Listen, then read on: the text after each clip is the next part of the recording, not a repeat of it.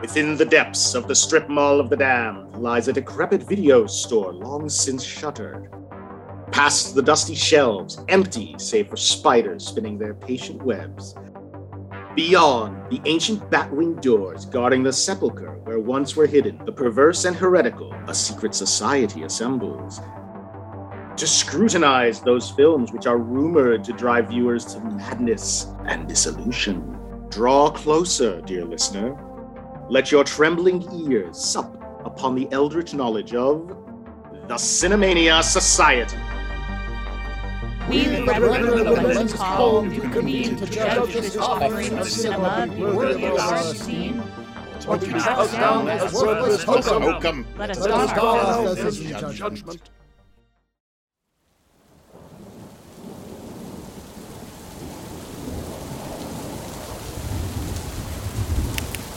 What I did on my holidays. No, that's shit. The events of the tragic and mysterious conclave of the Cinemania Society, the time we looked into the mouth of madness, period. Too much?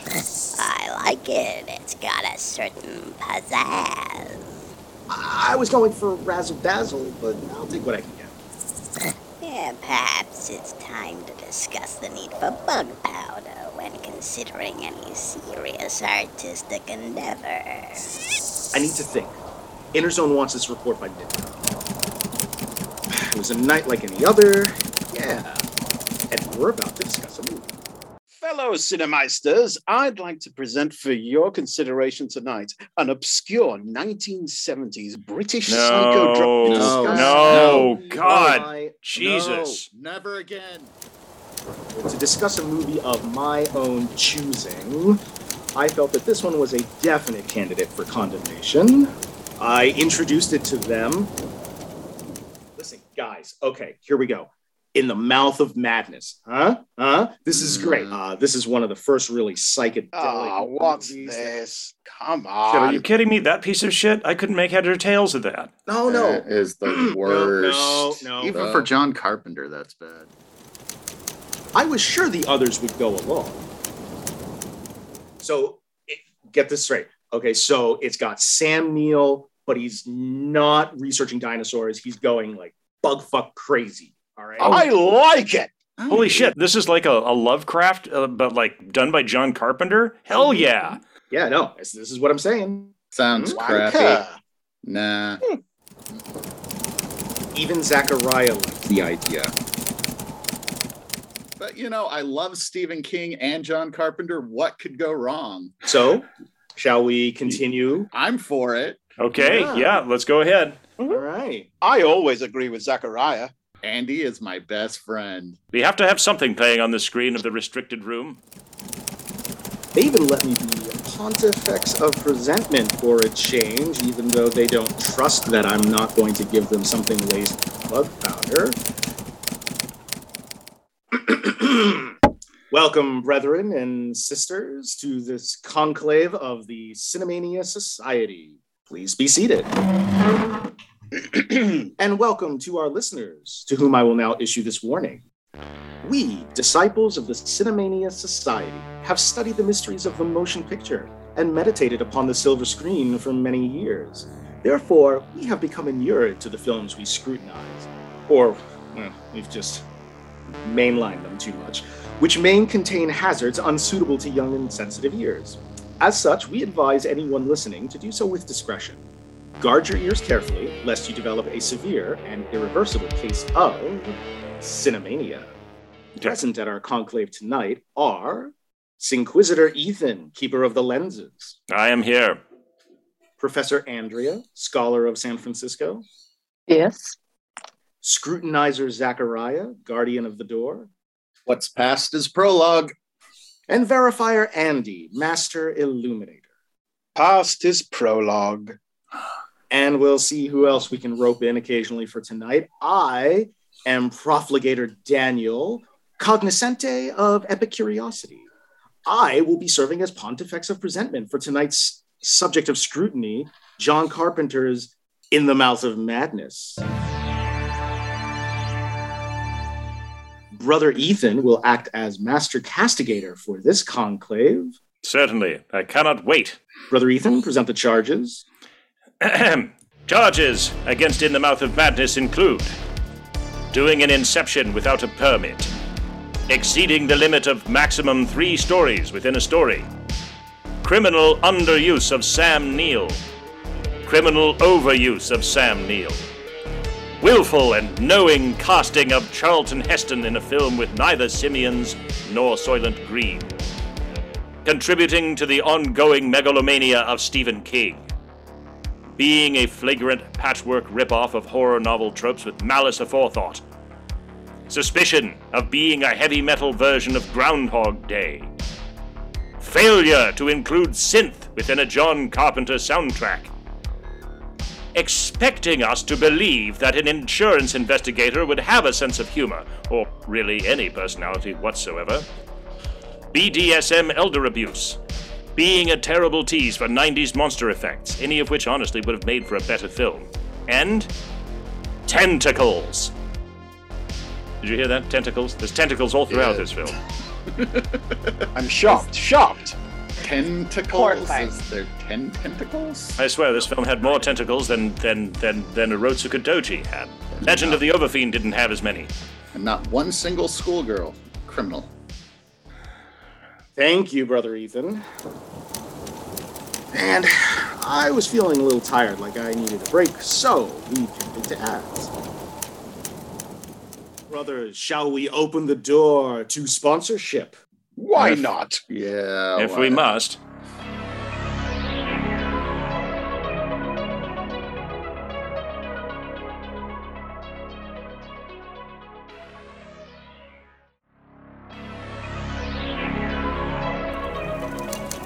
So, we were about to get into it, and then Brother Zacharia had some bullshit to bring up as usual.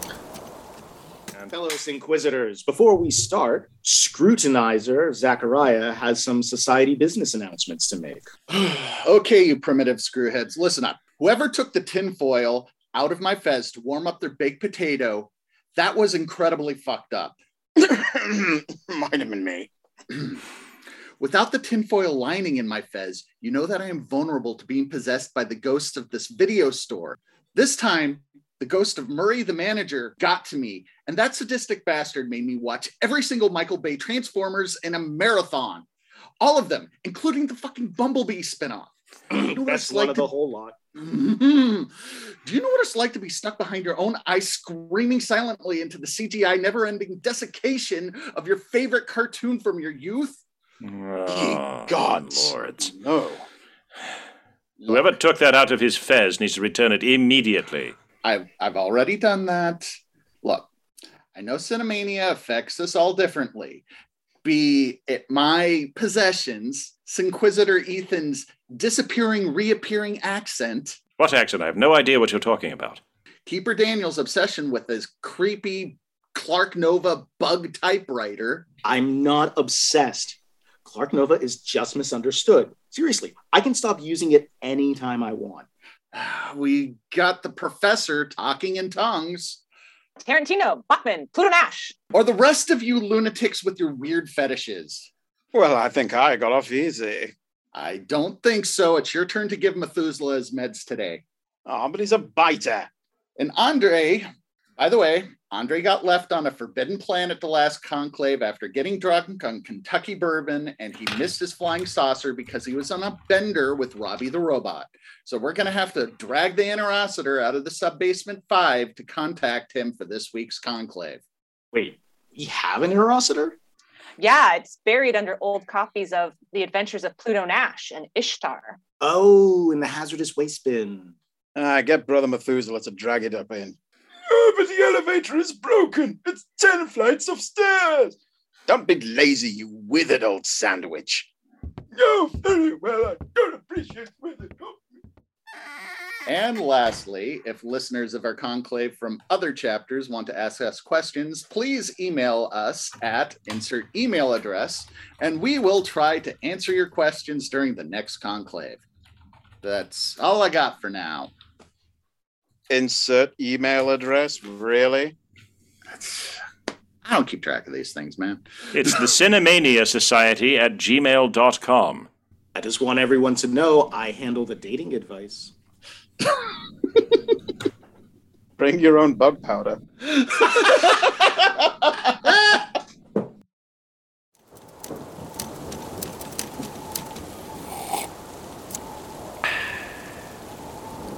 Yeah, and thanks to a little Macallan 12, I actually gave enough of a fuck to finish this story. So, I don't know. Brother Andy introduced the film or some bullshit. I think I should introduce the film, or some bullshit. Well, we open to the strains of John Carpenter in full-on hair metal mode. There will be no subtle plinky-plonk keyboards here. It's all electric guitars wailing away. The opening shots show us a book being printed on massive presses. And what book is it? None other than In the Mouth of Madness. Oh, hey, I love it when they use the title of the movie in the movie. They said the title in the thing. Yeah, it's like when Luke Skywalker said, I'm really tired of all these Star Wars. That was my joke from 2 episodes ago.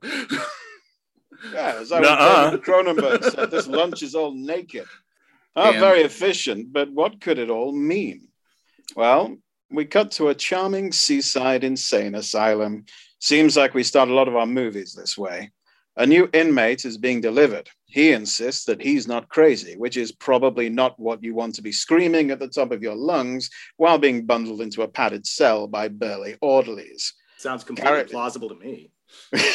Yeah, it would. Sounds like Friday night to me. I believe it. You got the tinfoil nicely nestled in that fez, right? Yeah. Character actor John Glover is running the place, and you can tell he's kind of prissy and tightly wound by his bow tie and almost Eraserhead style haircut. The new inmate is John Trent, played by none other than Sam Neill. Yay! Wasn't this the guy who played? This is the guy who played Damien. This is the guy who played Damien in The Omen. He was the Antichrist. Oh, that's right. It was? Yes. Sam Neill played Damien in The Omen, too. He was the Antichrist. Yeah. It's a recurring theme for him in his roles. That was... I was going to say, Sam Neill is like, everybody knows him for one thing, being the slightly gruff but charming,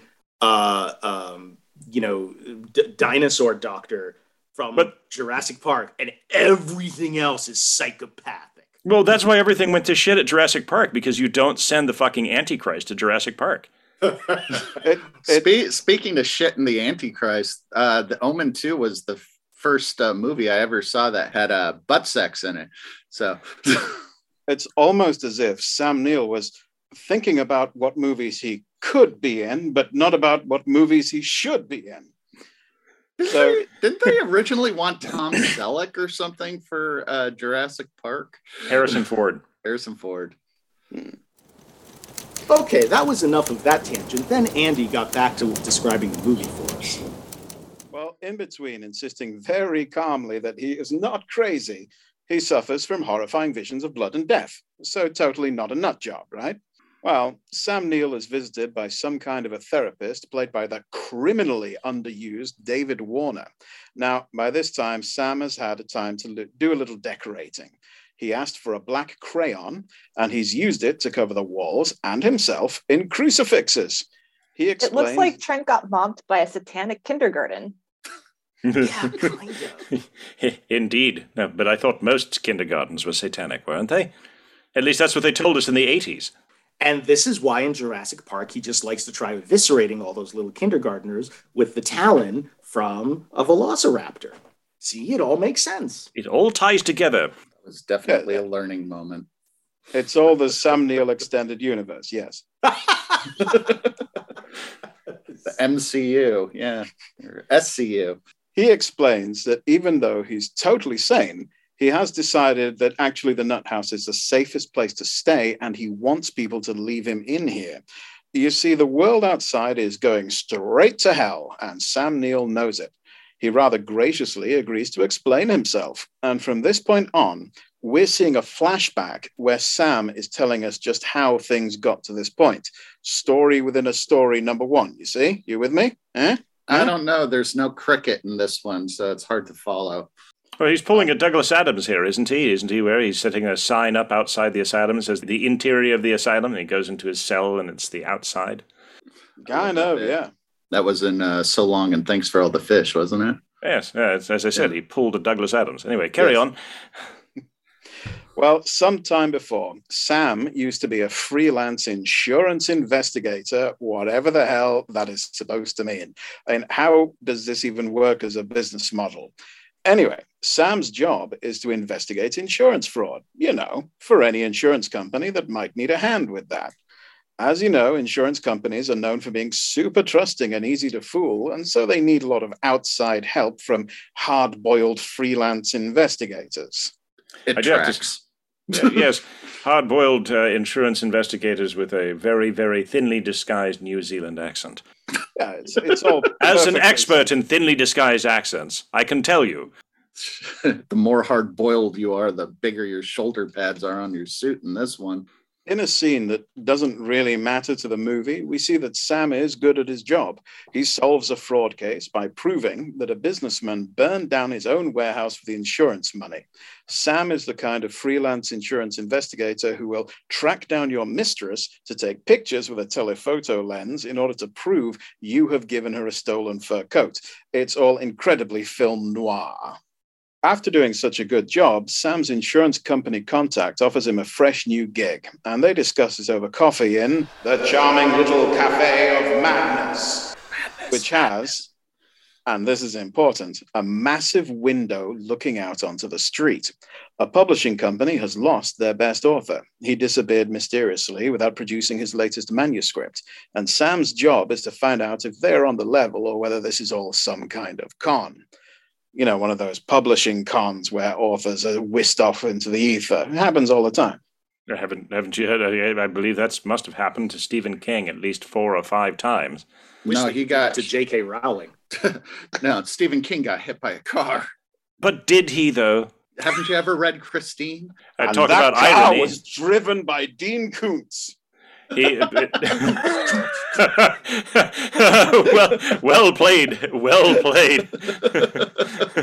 But you do have to say there is a significant, striking irony of him writing a novel about people committing vehicular homicide in a car, and then him getting hit by a car 20 years later. And then he wrote that into a book, made it really important in the Dark Tower series.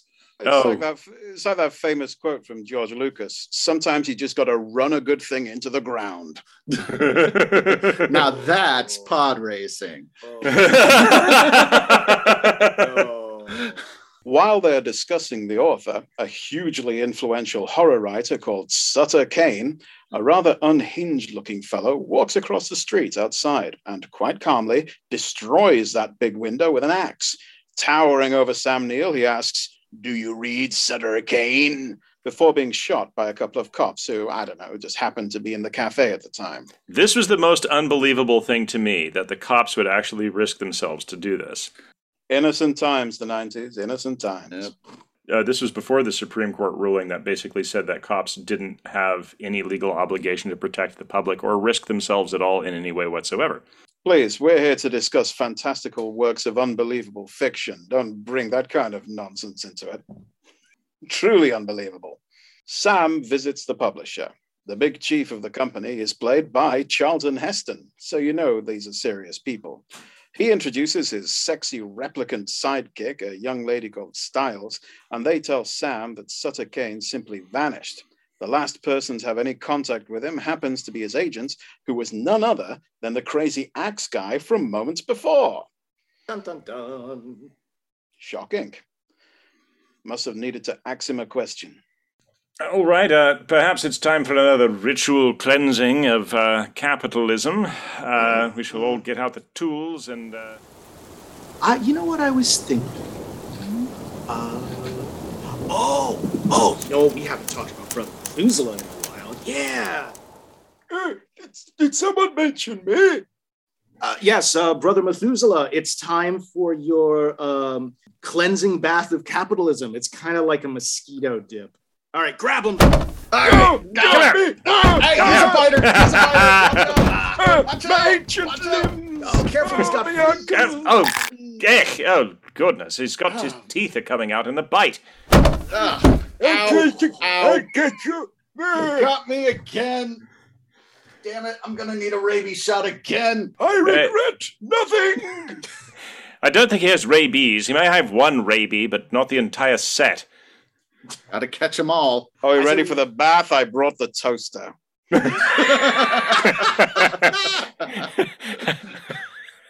How shocking.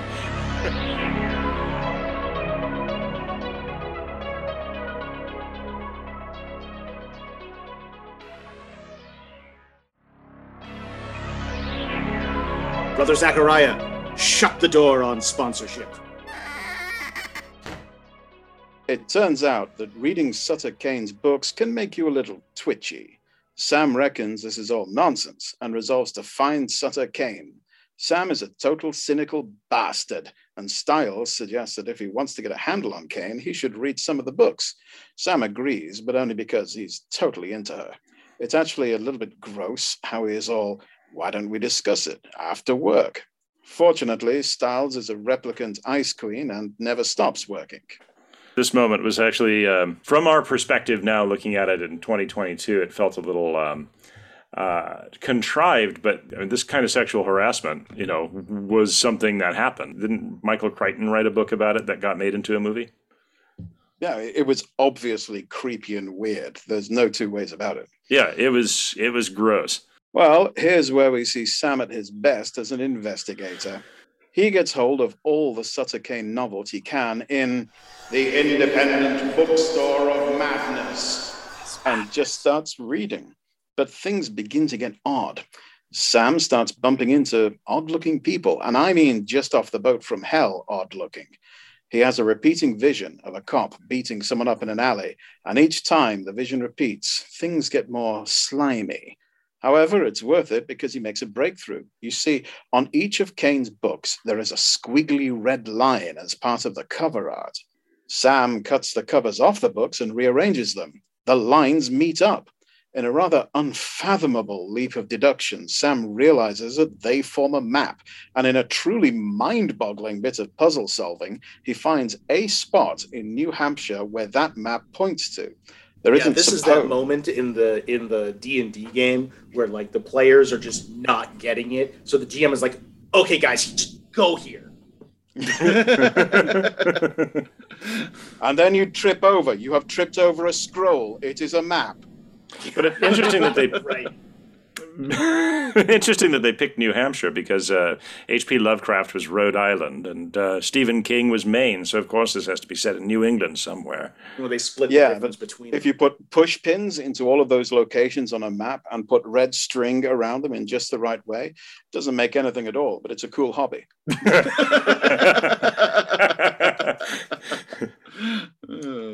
Well, there isn't supposed to be any town there, but Sam wants to see for himself. Charlton Heston agrees and sends Styles along to go with him, for backup or something. Well, those replicants are actually like superhumanly strong. Yeah, and apparently she just goes wherever he sends her without question or complaint because it's the 90s. It's like my buddy. My buddy, wherever I go. My kick, murder squad, replicant. More human than human is our motto. Yeah, they're not quite all the way there yet. She's just a little bit uncanny valley. Not quite Nexus 6 level. Yeah, that's more a really Internet Explorer thing to say about that actor. Who played Styles again? Oh, it was the same actress who played the lieutenant commander on Babylon 5. Oh, shit. Her name, yeah. I have it down here, Julie Carmen. Yep. Now, to be fair, she's not doing a bad performance. Her character is deliberately written to be a bit weird and unsettling, but she does come across as distinctly odd in places.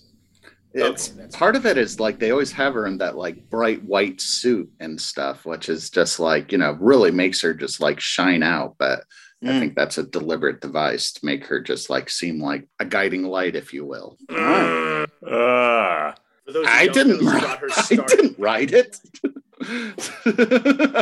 Did she? That was completely unintentional. I mean, that was completely intentional. Anyway, Sam believes that the town Sutter Kane keeps writing about, Hobbs End, is in fact a real place, and they're going to find it. The journey starts out normally enough, and in an amusing diversion, Styles falls asleep in the car, and get this, Sam produces, and I shit you not, an old-timey comedy clown horn from his glove box and honks it at her. What the hell, Sam? What else do you have in there? What do you do with the rest of the clown? Silent Green? It just comes out of nowhere. He just has a random glove box full of weird vaudeville bits. You don't? That's where I keep the aristocrats. Mine is just filled with hitchhiker ears. But like, it never comes back. There's no other sign of his sense of humor. It's just he's not pranking people. He doesn't sort of have bits that he pulls here and there. It's just this one time. He did make a joke. Or earlier on, he said that the agent, that Sutter Kane could find better representation than the Agent X murderer. Yeah, but he didn't follow it up with a custard pie to the face. And, Perhaps this is rotating bow tie or something. Running from the mob later in big oversized clown shoes. Maybe it wasn't actually a joke or a prank for him at all, but like basically his version of a pet corrector. Perhaps this was John Carpenter telling us that Sam Neill is a jive-ass honky. John Carpenter didn't write this script, though. He was brought on as a director. That does explain some of the weirder choices that get made. So, anyways, he was going to Hobbs End after he passed Castle Rock and drove through Shermer, Illinois, right? One can only imagine. Oh, Derry, Maine. That's near to Gotham, pick up Tim right? Curry on the way. The trip gets weirder than that, though. Night falls, Styles is driving by now, and she passes a boy on a bike, but only to pass the same boy again moments later, but this time he's become a wrinkled old man.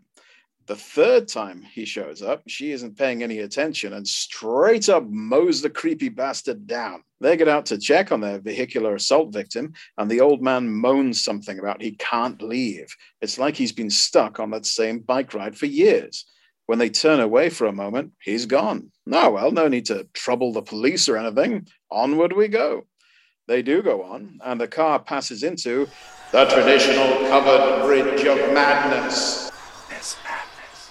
Where weird lights flash and things get bumpy. When they emerge, it is suddenly bright daylight, and they have arrived in Hobbs End, a town which appears on no map and is supposed to be fictional. I was surprised after they went through that tunnel, they didn't wind up in Willy Wonka's chocolate factory.